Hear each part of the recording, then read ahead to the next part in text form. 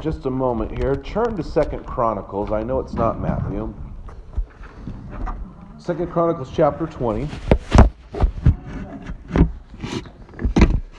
And, 2 Chronicles chapter 20. Chronicles, C-H.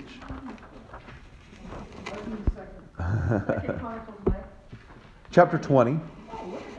Oh, wow, way to go. So we here have this moment. I just want to give some background to why I value worship so much. I mean, obviously, we all know that I like to play and sing, but Jehoshaphat, King Jehoshaphat, is kind of stressing out because the Moabites and the Ammonites are coming against him, and the stalactites and the Mennonites, they're not coming against him. But they're coming against him. Yeah, they're good dancers. And they are greater than them. And so we see, if you look at verse 18, then Jehoshaphat bowed his head and his face to the ground, and all Judah and the inhabitants of Jerusalem fell down before the Lord, worshiping the Lord. And the Levites and the Kohathites and the Korahites stood up to praise the Lord, the God of Israel, with a very loud voice. And they rose early in the morning and went out into the wilderness of Tekoa. And when they went out, Jehoshaphat stood and said, "Hear me, Judah and inhabitants of Jerusalem. Believe in the Lord your God, and you will be established. Believe his prophets, and you will succeed." And when he had taken counsel with the people, he appointed those who were to sing to the Lord and praise him in holy attire as they went before the army, and to say, "Give thanks to the Lord, for his steadfast love endures forever."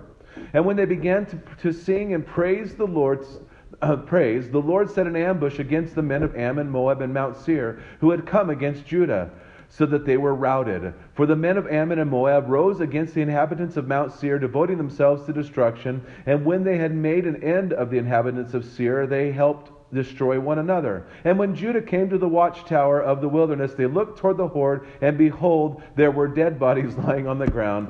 None had escaped. And so I think what we see here is a couple things that is important for us when it comes to worship. And that's why I think there's always a criticism about worship, and it's one of the most hotly debated, music is one of the most hotly debated subjects in Christendom. Take it from someone who's been in music ministry for 30 years. It's the one thing. They'll listen to a bad sermon on and on and on again and won't say a word, but they don't like the music, and you're going to hear about it. But what I think is important is that we understand that there's a principle that God is sharing here. Those who are clothed in holy attire, you and I are clothed in holy attire. We have been given the righteousness of Christ, and so it's on us. And they go to battle, and they send the singers out. By the way, singers usually aren't your warriors, right? So you send the singers out, and when I first came across this scripture, skinny jeans and deep V's were the popular thing for the popular worship leaders at the time, so it was several years ago. And I had this picture of all these dudes who when I would have them in at the church in New Mexico, I'm so hungry, and so you'd get them something to eat, and they'd eat like 2 bites. Oh man, I'm so stuffed. I'm like, dude, come on now, And so, but you see these guys going out, and that's just the picture I had. But they're singing, and their worship and praising a holy God defeated the enemy. And I really truly believe that there is battle won and lost in worship. And that's why I think it's important that we, at the beginning of our services, and even tonight, that we start with some worship, because the enemy doesn't want you to hear God's word. The enemy doesn't want you to feel empowered and like that the battle's been won. He wants you to feel like you're defeated and God's word is whatever, right? We didn't get to it. So I always go back to this 1 Chronicles 20, because I really think it's important for us as believers to go, praise the Lord, worship him in holy attire. He's been given you the very righteousness of Christ. So let's pray. Lord, thank you for your word as we look at the Gospel of Matthew for some time tonight. We pray that we would gain and glean and grow. And so, Lord, help us to understand. We know, Holy Spirit, you're the one who teaches us. And so we look forward to what you're going to share with us. In Jesus' name, amen. So before we dive in, we get some background on Matthew. And there was no prophet, you see, up until the point of Jesus. before John the Baptist, for about 400 years. That doesn't mean, they call this the intertestamental period. Well, duh, between the two testaments, that makes sense. A lot of scholars call this the silent years because God did not have a prophet who was actually speaking on behalf of God. And so there was nothing going on. Now, we do believe that God was still working. John the Baptist, which when we get to him, I'll spend a little more time on. He would have been believed to be part of the Essenes.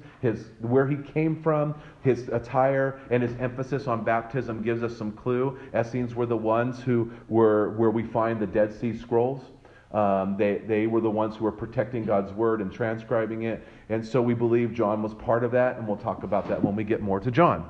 But this is this intertestamental period where God was supposedly silent, and all of a sudden now we have something happening, right? There's something on the scene. And so many scholars believe this was penned somewhere between 50 AD and 80 AD. Now, what's interesting is none of the other gospel accounts tell us who Matthew is. Matthew self-describes himself in Matthew 9:9 as a tax collector. The other guys showed some grace. They showed some love. He's like, no, I'm a tax collector. Especially Jewish tax collectors were frowned upon at that time because Rome was occupying, and they didn't like Rome, and they didn't want to pay taxes to Rome. But now you had a tax collector who was a Jew who was taking taxes for Rome, and all tax collectors had the reputation of skimming off the top. So the government says, hey, we need $5 for every $100. He's like, hey, the government needs $7.50 for every $100. And then the $2.50 would go in his pocket. $5 would go to the government, and the government would pay him also. But the Roman government did not discourage it. If you can make more money, go for it. They don't care, especially off Jewish people. We don't care. So he, in Matthew 9:9, calls himself a tax collector. So he's like very clear. The name Matthew is Mattityahu, Mattityahu, which means gift of God. If you just stop at Matt, it just means gift. So if people want to be called Matt, they're saying, I'm just a gift. But Matthew is a gift of God. Now there's debate, and we're not going to get into it because it's really insignificant, on where Matthew got his material. Some people believe that Mark wrote his gospel first, and Matthew's like, hey, you left a bunch of stuff out. Some people believe that Matthew wrote his gospel first, and Mark's like, man, why did you leave these things out? Let me just fill in the blanks. That's why Matthew's so brief, or Mark's so brief.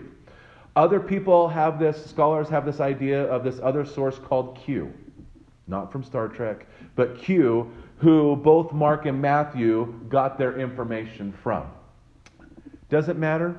What matters is tradition tells us that Matthew was the author of this, and we also believe that the Holy Spirit is the one who has inspired. When we look at these other ideas and theories, a lot of it is the fact that the enemy wants to get us to question the validity of something like this. Do you have a question? Is Q kind of like, obviously it's a person kind of like Jehoshaphat? No. The guy who wasn't very religious. Josephus. Yeah, no. Q is an unknown source. Okay. So that's why I don't put a lot of credence in it. And some people say, hey, this can't be Matthew because we don't know, because Matthew doesn't say, hey, I wrote this. Well, he kind of does in Matthew 9:9 say, hey, I was a tax collector. And because like the epistles and a lot of the Old Testament prophets will announce who they are. These ones do not do that. Luke kind of tells us why he's writing it. But again, we sometimes have to go to church tradition and church history and go, what did the forefathers say? Who did they say wrote these? And who did they give credit to as they were circulated throughout the churches? Matthew would be this one. Again, the believed intention was to convince Jews that Jesus was the Messiah prophesied in the Old Testament. And we get this because he uses the idea of kingdom 50 times. He uses the phrase kingdom of heaven 32 times. Now, kingdom of heaven is only seen in the New Testament 34 times. 32 times is Matthew. And that would have been very important to the Jewish mind. The kingdom of heaven is coming down. Different from kingdom of God, so let's not get those confused. But kingdom of heaven, specifically, that phrase was very much something that Matthew used a lot. And that would have meant a lot to the Jewish mind, because he was trying to again say, Jesus has come. Now they believed the kingdom of heaven was going to come down. And they were going to say, ha ha ha, my Father's bigger than yours. I told you. And that was not how Jesus came. Now we know he's going to return that way, right? And we're not going to go, ha ha ha. No, because we're going to be like, oh man, glory, hallelujah, you are here. Thank you, Jesus. Over 100 verses. Again, this is another reason why we believe he was really speaking to the Jewish mind. Refer to Old Testament passages. And so that's important that we see that. So more than any other gospel is the Old Testament reference. Matthew gives us this genealogy that leads us to the legally adopted father of Jesus, Joseph, which would have been very important to the Jews. Just to say, well, God was the one who was the father of him. There'd been, but he was in Joseph's house, and so Joseph would have been believed to be the legal father of Jesus. And we see this too, that Jesus was not considered a bastard. Jesus was welcomed in synagogues. Jesus was welcomed in the family business. So Joseph adopted him as his own, even though we know that God was the one who was his father. But for social standing, Jesus had to be seen as Joseph's son. And so we see that. And God is so good, he didn't have to do this genealogy that we're going to read in just a moment of Matthew, but he did just for, again, we see that Luke gives us from the line of Mary. It goes backwards all the way to Adam, son of God. But this is from 42 generations anyway, up to Jesus. And we'll go through that in just a moment. And again, for the Jewish mind, this would have been very, very important to give validity to who Jesus was. Because they wouldn't have accepted that Mary had a baby not from Joseph. Although they knew something was different. Again, he adopted him as his own. We get the story afterwards, right? We get to read it and go, oh, well, yeah, that wasn't that way. He wasn't really. But that would have really hindered the work of Jesus if Joseph did not care for him and take him in as his own. Another comment, or did it go in? Okay. Interestingly enough, Isaiah 9 verse 6 says, "For unto us a child is born," the famous one we read every single Christmas. "Unto us a son is given." These two phrases are very interesting when you think of the humanity of Jesus. So first of all, unto us a child is born. See through Mary, a child is born. Unto us a son is given is something that would have been used with adoption. You are being given this child in adoption. And so even in Isaiah, if we look, we see these two things that show him, child of Mary, and then Joseph being the adopted father of him. So it's kind of a cool little thing for us to look at. So let's read Matthew chapter 1, verses 1 through 17. "The book of the genealogy of Jesus Christ, the son of David, the son of Abraham. Abraham was the father of Isaac, and Isaac the father of Jacob, and Jacob the father of Judah and his brothers, and Judah the father of Perez and Zerah by Tamar, or Zerah, and Perez the father of Hezron, and Hezron the father of Ram, and Ram the father of Amminadab, and Amminadab the father of Nahshon, and Nahshon the father of Salmon," very fishy guy, "and Salmon the father of Boaz by Rahab, and Boaz the father of Obed by Ruth, and Obed the father of Jesse, and Jesse the father of David the king. And David was the father of Solomon by the wife of Uriah, and Solomon the father of Rehoboam, and Rehoboam the father of Abijah, and Abijah the father of Asaph, and Asaph the father of Jehoshaphat, and Jehoshaphat the father of Joram, and Joram the father of Uzziah, and Uzziah the father of Jotham, and Jotham the father of Ahaz, and Ahaz the father of Hezekiah, and Hezekiah the father of Manasseh, and Manasseh the father of Amos." He was famous for cookies. "And Amos the father of Josiah." By the way, that's not true. "And Josiah the father of Jeconiah and his brothers at the time of the deportation to Babylon. And after the deportation to Babylon, Jeconiah was the father of Shealtiel, and Shealtiel the father of Zerubbabel, and Zerubbabel the father of Abiud, and Abiud the father of Eliakim, and Eliakim the father of Azor, and Azor the father of Zadok, and Zadok the father of Achim, and Achim the father of Eliud, and Eliud the father of Eleazar, and Eleazar the father of Mattan, and Mattan the father of Jacob, and Jacob the father of Joseph, husband of Mary, of whom Jesus was born, who is called Christ. We got there. So all the generations from Abraham to David were 14 generations, and from David to the deportation to Babylon, 14 generations, and from the deportation to Babylon to the Christ, 14 generations. Now, 14 generations is only important to the Jewish mind. They were big on that the Messiah was going to come from King David.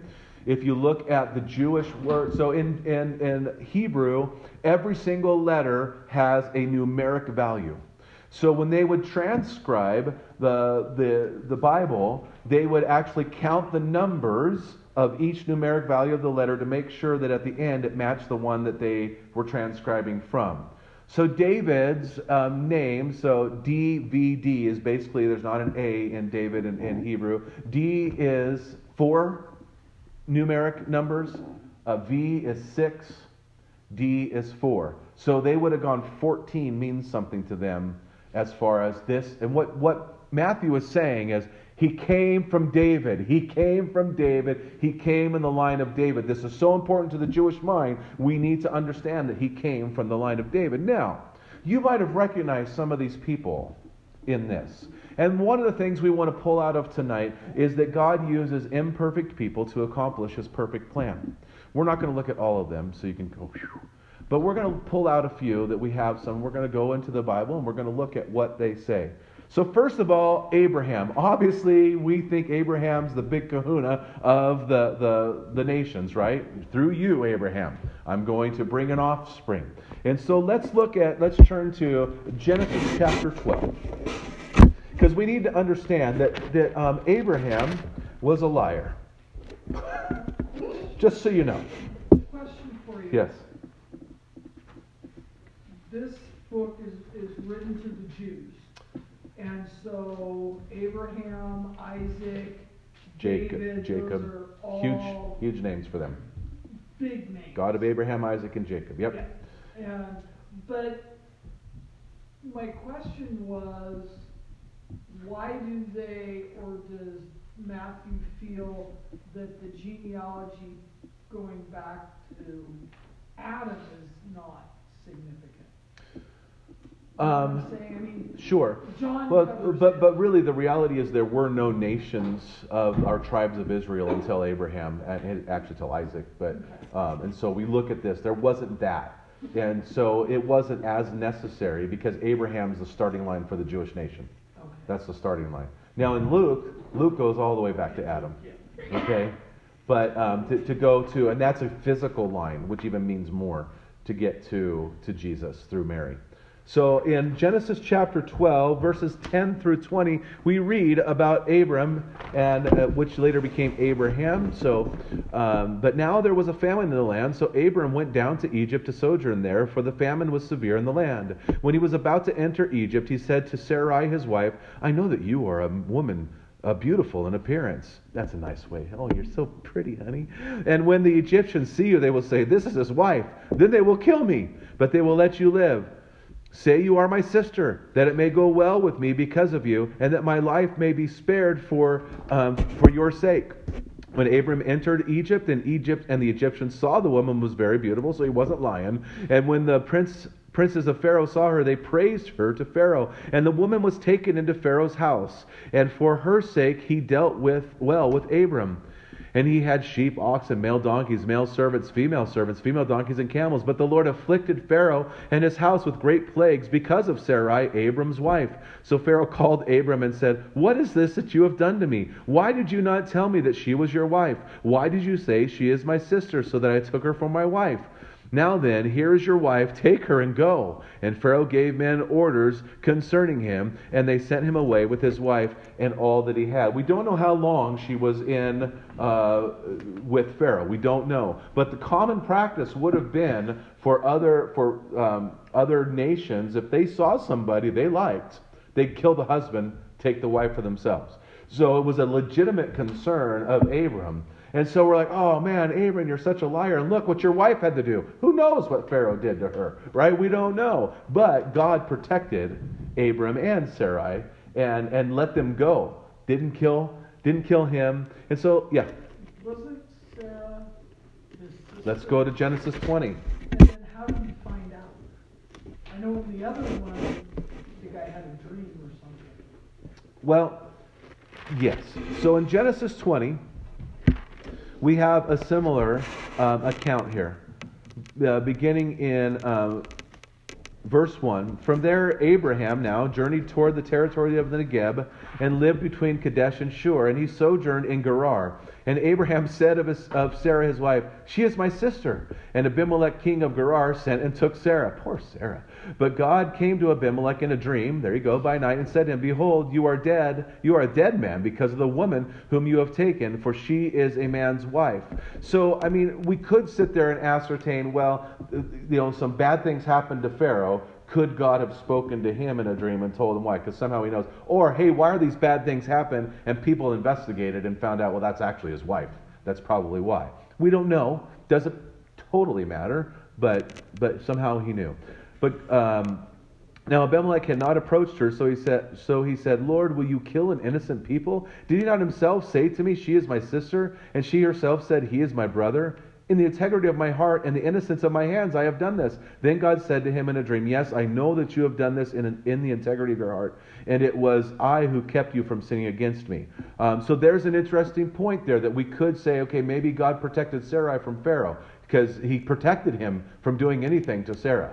So we don't want to say that for certain, but I would say God is consistent, right?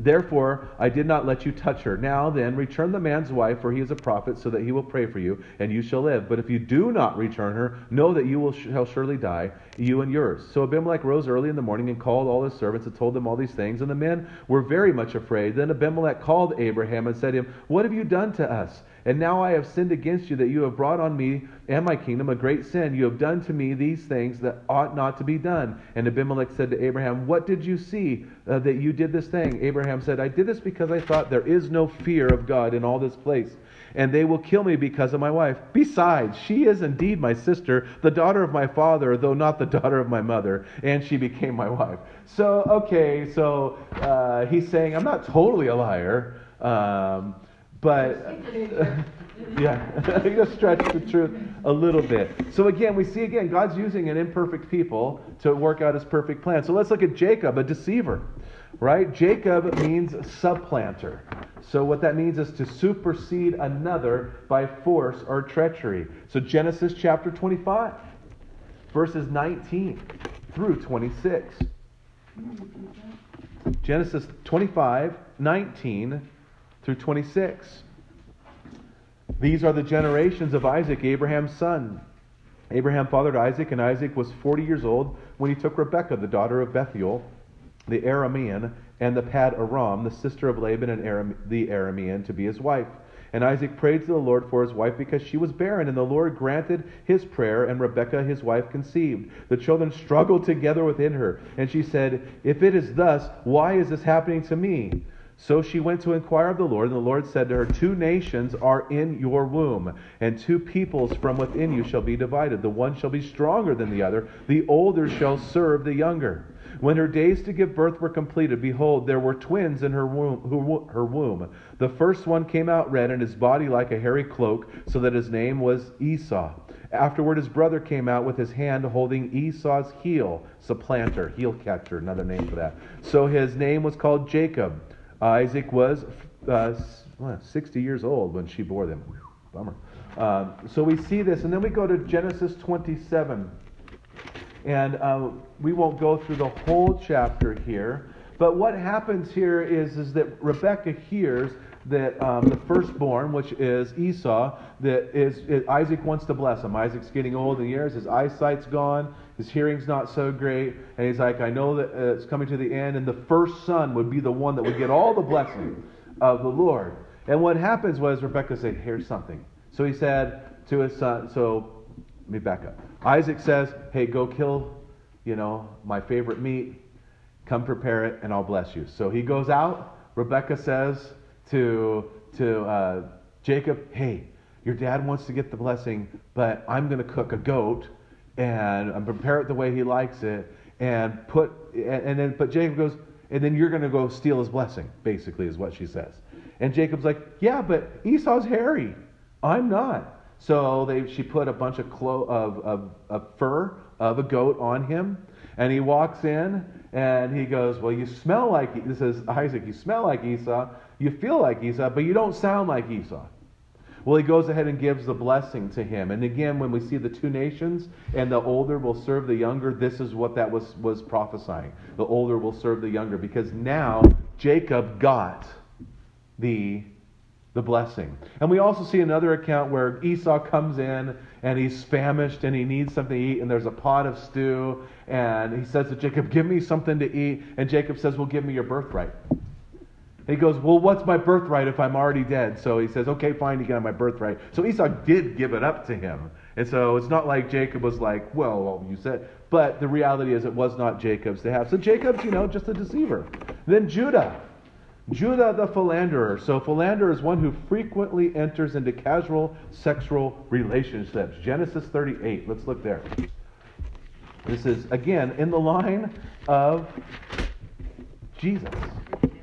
Genesis 38.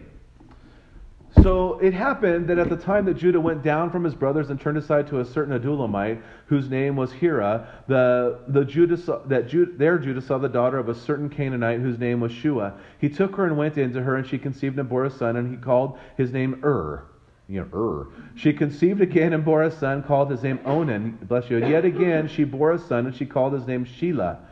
By the way, not a popular male name anymore. Judah was in Shelah.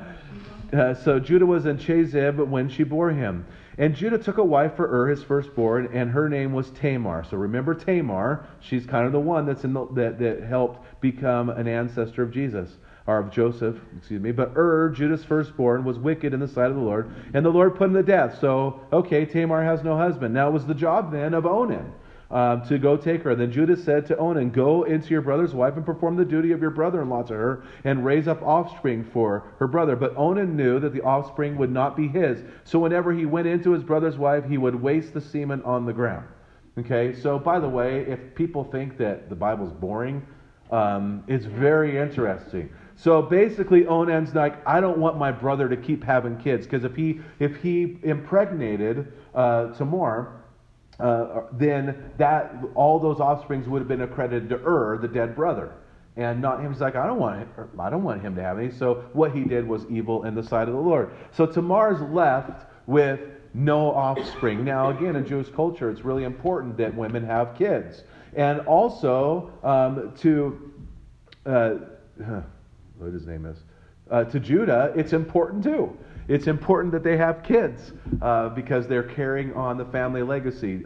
Jesus is from the line of Judah, so we see that here. And so what happens is that he's like, well, in the course of time, verse 12, the wife of Judah, Shua's daughter, died. When Judah was comforted, he went up to Timnah to his sheep shearers, he and his friend Hira the Adullamite. And when Tamar was told, your father-in-law is going up to Timnah to shear his sheep, she took off her widow's garments and covered herself with a veil, wrapping herself, and sat at the entrance to Enaim, which is the road to Timnah, for she saw that Shelah was grown up. So what was happening here was, since Onan didn't do his job, Shelah would be the next guy to do it. But he was too young. He wasn't of age. And so she was to wait, still in widow's clothes, until he became of age. Judah's responsibility was to say, okay, Shelah, now you go into her and bear children for your dead brother. Right? But she saw that he's of age, and Judah didn't do that. And so she saw these going up. So she took off her veil and wrapped herself up at the entrance, which is on the road to Timnah. And verse 15, when Judah saw her, he thought she was a prostitute, for she had covered her face. He turned to her at the roadside and said, come, let me come into you, for he did not know that she was his daughter-in-law. And she said, what will you give me that you may come into me? He said, I will send you a young goat from the flock. This is a high-stakes negotiation here. And she said, if you give me a pledge until you send. He says, I will give you, what pledge shall I give you? And she replied, your signet ring and the cord and your staff. And so he gave them to her and went into her, and she conceived by him. So then she goes away, and he comes back with the goat and says, hey, where's the prostitute? And they're like, there hasn't been a prostitute here. And he goes, well, who is this? He goes, let's find out who she is. Someone has taken these things.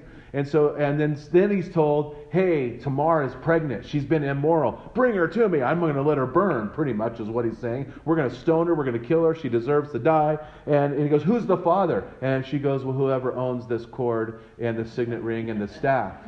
And right there he goes, uh-oh. I didn't do my job through Sheila, and she's actually more righteous to me. But this is the line of Joseph to Jesus. I mean, it's pretty... Anyway, then we have Rahab, the Gentile prostitute. So in Joshua 2 and then Joshua 6, we see this. Rahab had relations, by the way, with Salmon, and they produced Boaz. Okay, so this is interesting. So we remember the spies go in to Jericho, and they're going to go look, and they're going to go, how are we going to do this? She hid the spies. She was a harlot. Some people believe she actually owned type of brothel, if you would. But it was on the edge of the city, on this around the fence of the city. It wouldn't be in the center of the city. They have to kind of go to the edge of the city. And so we know that the story goes is that when they get there, she says, hey, when you guys come to attack, please spare us. And they said, we will send a scarlet cord down the window outside so we'll know which one is you. And so again, if you look at scarlet cord, you see this idea of Jesus, the whole idea of the scarlet running through. It's fun to look at that. But they go around, they get to Jericho, and God says, okay, guys, I want you to march around it one time a day for 6 days and be quiet. Okay, back to 2 Chronicles. That sounds like a great, battle plan. On the 7th day, you're going to go around 7 times. And then on the 7th time, you're going to shout and blow the trumpets. And so they do that, and all the walls come crumbling down, except for Rahab's house, who was spared. Right? And so then she kind of is adopted into their tribe, and we see that she has relations with Salmon. And Boaz, which is a really important person in the genealogy of Jesus, was born. And Boaz leads us to Ruth, the Moabite. Now, interesting something about the Moabites and the Ammonites, they were children of incest. So go to Genesis chapter 19. And we will not go through the whole thing. But in Genesis 19, we have Lot living in Sodom and Gomorrah. We have the angels of the Lord come down to visit Lot. And we see this crazy scene where Lot hurries them into his house, and all the men of the city come and they bang on the door and they say, let those angels or those men, because they were different looking, come out so we might have sex with them. And Lot says, no, but take my daughters because they're virgins. No, we don't want your daughters. And so the angels of the Lord, struck all the men of the city with blindness. And, Lot was whatever. And so then God tells Lot, get out. This is what I'm going to do. Don't look back. Get out. So he tells him the land he can go to after a little bit of negotiation. And so he, his 2 daughters, and his wife go. And his wife turns around because she was longing for what she was leaving. And she turns into a pillar of salt. So now they go to where they're going. And the daughters are like, we're the last girls on earth and he's the last dude on earth. That's really what they thought to some degree. How are we going to continue to populate the earth? So the older one goes, I know. Let's get Dad drunk and I'll lay with him. And then the next day, we'll get him drunk again, and you, sis, you go lay with him. And that's what they did. They both got pregnant by their dad. The first one bore Moab. The second one bore Ammon. And we have the Moabites and the Ammonites. So we see Ruth, the Moabitess, who went with Ruth and Naomi, thank you. Ruth chose, I'm going to make your God my God. And she sees Boaz out in the field. Boaz brings her in, and they have the grandparents. They are the grandparents of David. So, interestingly enough. So David, we know, that leads us to David, who was an adulterer, if you didn't know that, and a murderer. 2 Samuel chapter 11. Great family line. I mean, if you ever feel bad about your family, just kind of look at where Jesus came from and the line that was attributed to Jesus, and you'll feel okay. 2 Samuel 11. And a couple notes on this. I'm not going to read the whole chapter, but verse 1 says, in the spring of the year, the time when kings go out to battle, David sent Joab and his servants with him and all Israel, and they ravaged the Ammonites. Remember that? Oh, children of incest. They ravaged the Ammonites and besieged Rabbah. But David remained at Jerusalem. Now there's an interesting note here. in the spring of the year, the time when kings go out to battle, but David stays behind. I think that is always a good point for us to go, we're in a battle. We can't just stay behind. When we stay behind and we're not engaging in the battle, like we're talked about in Ephesians chapter 6, we are in a battle. We don't battle against flesh and blood. But when we relax a little bit and say, I'm going to sit this one out, that's when sin is crouching at the door. And we see that. So they're out to battle, and Bathsheba is taking a bath on a rooftop, which would not have been uncommon for women to do. So a lot of people, put the onus on Bathsheba. Well, she wouldn't have been displaying herself. No, it's not. That's what they did. That they stored water on the roof. That's where the sun is. They got warm water. It was easier to take baths up there than anywhere else. And there's some other reasons for it, but that's what they did. So he's looking around, chilling out, not going to battle. And he goes, hey, wow, she looks pretty good. Who is that? And they tell him who it is. She goes, bring her to me. And what does he do? Well, he takes her. And he has relations with her. And that son died.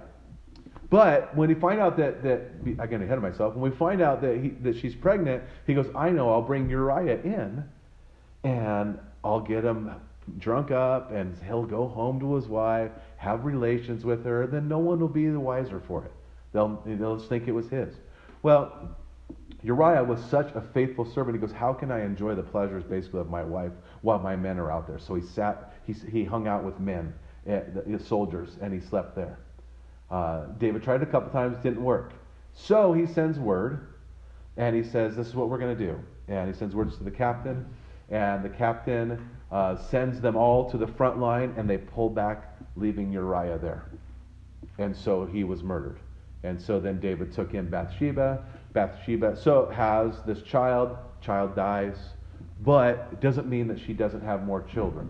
And so again, David, and we see David was a deceiver at times too. He was not always honest, but God used him greatly. But he was the official king of Israel. Saul, we know, was first, but he blew it. And David was the one that most Jews would go, that's our king. But then Bathsheba had Solomon. And we see Solomon was an idolater and a womanizer. So let's go to 1 Kings chapter 11. And here's the thing. Solomon is considered the wisest man to ever be on earth. And if you read some of the things he did, you're like, I don't know about that. Chapter 11 of 1 Kings. He is very wise. But again, this is the son of Bathsheba and David. And Solomon was the one who actually got to build the temple. So there's another, they exalt Solomon quite a bit. Solomon wrote for us the Proverbs and Song of Solomon. And so there's great wisdom. Proverbs are considered the chapter of wisdom, right? There's some practical wisdom in there. Young man, stay away from the harlot. Okay, that makes sense, So verse 1 of 1 Kings 11. Now King Solomon loved many foreign women, along with the daughter of Pharaoh. Moabite, Ammonite, wow, these people keep coming up. Edomite, Sidonian, and Hittite women from the nations concerning which the Lord had said to the people of Israel, you shall not enter into marriage with them, neither shall they with you, for surely they will turn away your heart after their gods. Solomon clung to these in love. He had 700 wives, princesses, and 300 concubines. And his wives turned away his heart. For when Solomon was old, his wives turned away his heart after other gods. And his heart was not wholly true to the Lord his God, as was the heart of David his father. For Solomon went after Ashtoreth, the goddess of the Sidonians, and after Milcom, the abomination of the Ammonites, to Solomon. And so Solomon did what was evil in the sight of the Lord, and did not wholly follow the Lord, as David his father had done. Then Solomon built a high place for Chemosh, an abomination of Moab, and for Molech, the abomination of the Ammonites, and the mountain east of Jerusalem. And so he did for all his foreign wives who made offerings and sacrifices to their gods. Now Molech was a god who they would place over a fire, and the hands that they would fashion out of bronze or metal or something of that, they would heat up the hands to really hot, to red hot, and they would offer their newborns to him. So they would set the newborns on the hands, and because of the heat of the hands, the newborns would curl up and fall into the fire. These are the dudes that Solomon helped them erect these type of things to worship their God. So Solomon blew it, right? Rehoboam, by the way, his mom was an Ammonite. But Rehoboam in 1 Kings chapter 14, 21 through 31. So not too far. 1